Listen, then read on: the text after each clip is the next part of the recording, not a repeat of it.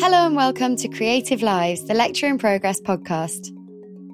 Lecture in Progress is an online resource that inspires and informs the next generation of talent by providing practical advice and insight into the creative industry. This podcast series features a broad range of people talking about what they do and how they got to where they are. Our guest this week is animator and director Anna Ginsberg. So I'm Anna Ginsberg. I'm primarily an animation director, but I've also done quite a bit of live action and quite a bit of mixing live action and animation. I've done music videos, commercials, and short films. Yeah, and also tour visuals as well. Anna graduated with a degree in animation from Edinburgh College of Art in 2012 and has since grown an expansive and varied body of work that includes a range of techniques, from live action and hand-drawn 2D films to intricate stop-motion work. My process of this really labour-intensive animation style is falls somewhere between when it's going really well. It's so satisfying and meditative, and you're in a zone and you're repeating yourself, but it feels really fluid. And then when it's going badly, it feels really sadistic. It's almost like writing lines. So there's a love affair with it that changes daily for me, depending on how I feel like it's going. Fresh out of university, her first music video for Bombay Bicycle Club won a BAFTA at the New Talent Awards, becoming a springboard for her ongoing work with music acts, which also includes creating tour visuals. I did a lot of music videos for Bombay Bicycle Club when I was straight out of uni, which was incredible because I knew the band, and they took a massive chance on me. Did really well, and then the label had more faith in me and started giving me bigger budgets and more of a kind of wide-ranging influence in terms of design. So I got to design a world tour as well in terms of the projections, which was super fun. In 2016, her animated documentary Private Parts, commissioned by It's Nice That and Channel 4, was met with critical acclaim and screened at film festivals across the world. While Anna primarily creates short films and collaborations for music, she has also worked with brands such as Selfridges, Reebok and Arm & Hammer.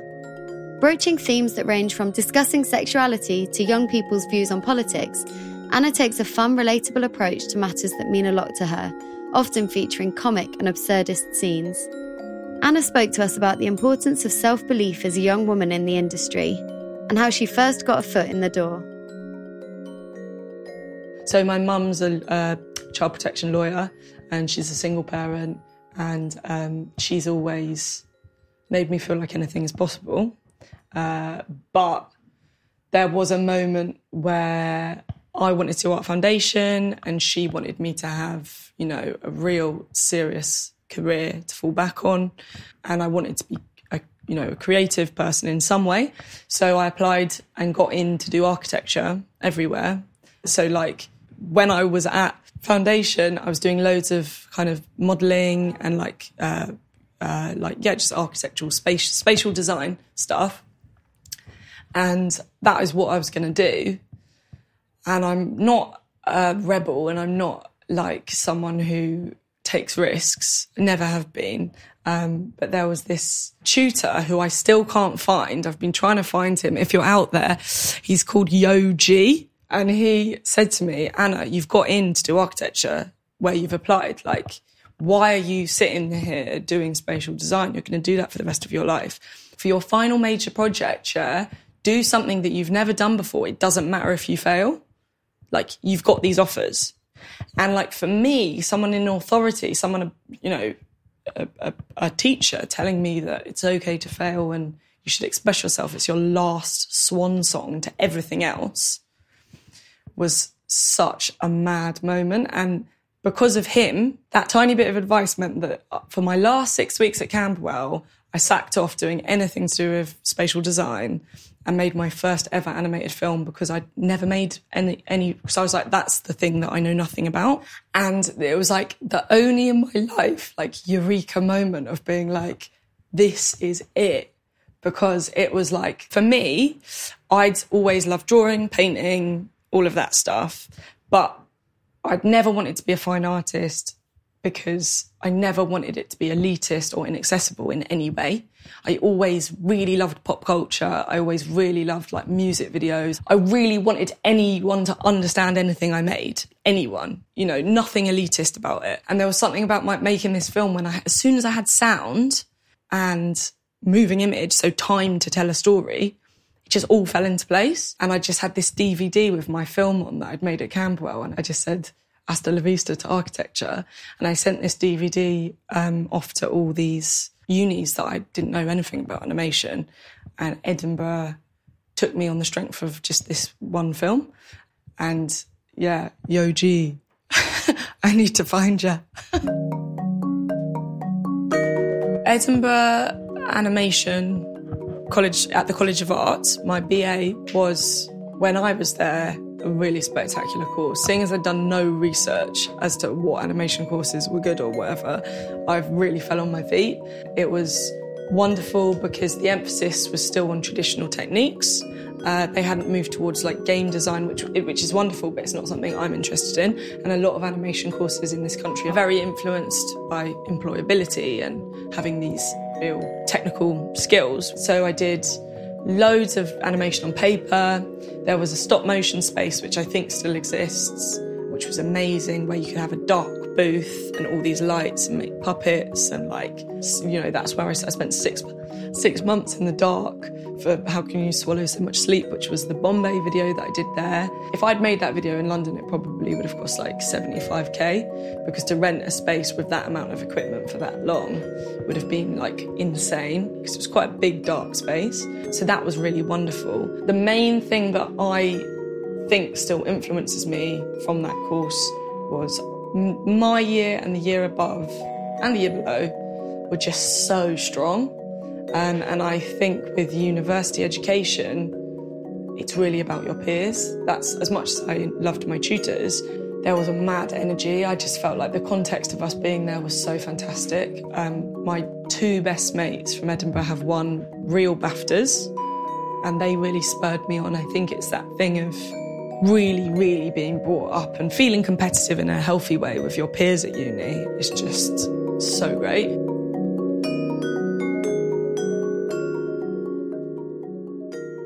My first years out of university were super hard, as I think is the feeling with everyone. So I lived with my mum for 2 years. I was interning at various production companies. I made this like such expensive, elaborate parcel to send to all of my like favourite production companies with like all these film stills. I screen printed on my DVD. I got like these like plastic sleeves and screen printed my logo on it. All of this, and like didn't get any like calls or emails, but I was so fuming because I'd spent like $7.99 on each of these parcels, yeah. But I just started calling production companies being like, so did you get it then? Right, are you going to say thank you? But yeah, so I did that, and eventually one of those parcels got into the hands of someone at Blink, and I ended up doing models for some of the stop motion stuff they were doing. And then I ended up doing models on the John Lewis Christmas advert, which was Bear in the Hair, which I was well paid for. So I do think you have to do your time. Even if you're not from London, try and make a mate and then just take the piss and sleep on the floor. And I do think one thing is, because I think I've always had such a ballsy mother who's, you know, single parent, who's a lesbian, who's a really militant feminist, who's a lawyer. I've been lucky enough to have that kind of slightly bulldog attitude. So I will, as much as it's horrible and it feels like a massive rejection when people aren't getting back to you and you've put loads of love into even just one email, let alone like 80 emails, you just got to keep at it. And you just really do, I'd say, call people, you know, and if you do know someone, this is really crap, but it still does work like this. Nepotism is a thing. Like if you have even a friend of a friend whose mum works in an industry, people are going to pay more attention to someone who's in already. So that is sadly how it still works. But I would also advise, keep your emails short, succinct, really make it personal. So there was a moment where I stopped contacting production companies and started contacting directors specifically saying, this film changed my life, or this film was beautiful and inspired me to make this. This is my show reel, I can help you with anything. Really simple, and that started working. So directors were more kind of like, oh, this is quite personal, this is just a person who could model mate for me. Yeah, and I started to meet, as you start to meet people, you start to see, oh, actually things are possible. Especially as a woman, you know, you don't really have that many role models. But I worked for the Moth Collective for a little bit, who are wonderful and are, for me, especially after working after production companies that can sometimes be a little bit exploitative and have this like rolling thing of interns. With Moth, it was such a small company and so ethically run, and like they really try and teach you so it feels more like an apprenticeship than an internship.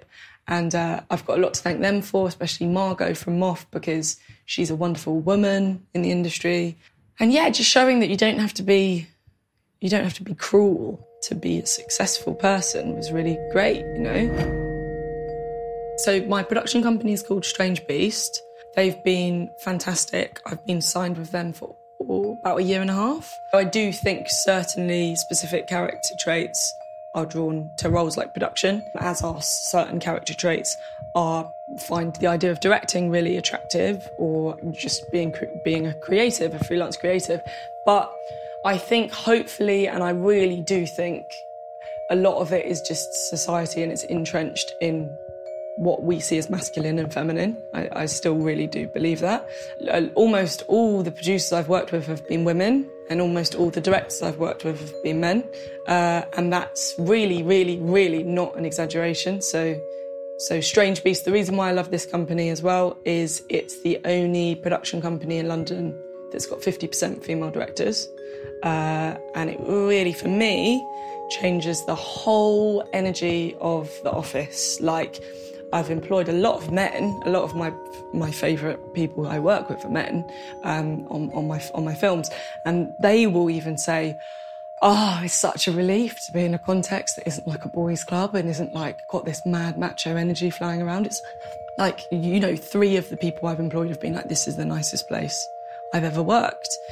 So for me, as a female director, especially on shoots, like on live action shoots, you know, when the call sheet's read out and people are like, they'll be like, "This is Anna, the director," and like, you know, the crew, there's like a moment of like, what like reeling, because I'm a young woman, and that is annoying, because that means that often you are on the back foot, so you're not yourself. You know, you want to be more macho, or you want to speak louder or lower and make sure you're not screechy, or you know, you start behaving in ways that you lose energy because you're trying to be something that you're not. And actually, there should be a place for all of these traits in all of these different disciplines. So whether it be production or directing or whatever, you know. But I do feel like that's changing a little bit. Hopefully, fingers crossed. So generally, advice about being a director and an animator: pace yourself, be kind to yourself, look after yourself, because it is quite hard and it's a lot of work and it can make you go bonkers. Don't look at too much other people's work. It's great to have references, and great artists really steal. Like my film that I'm making now is filled with references.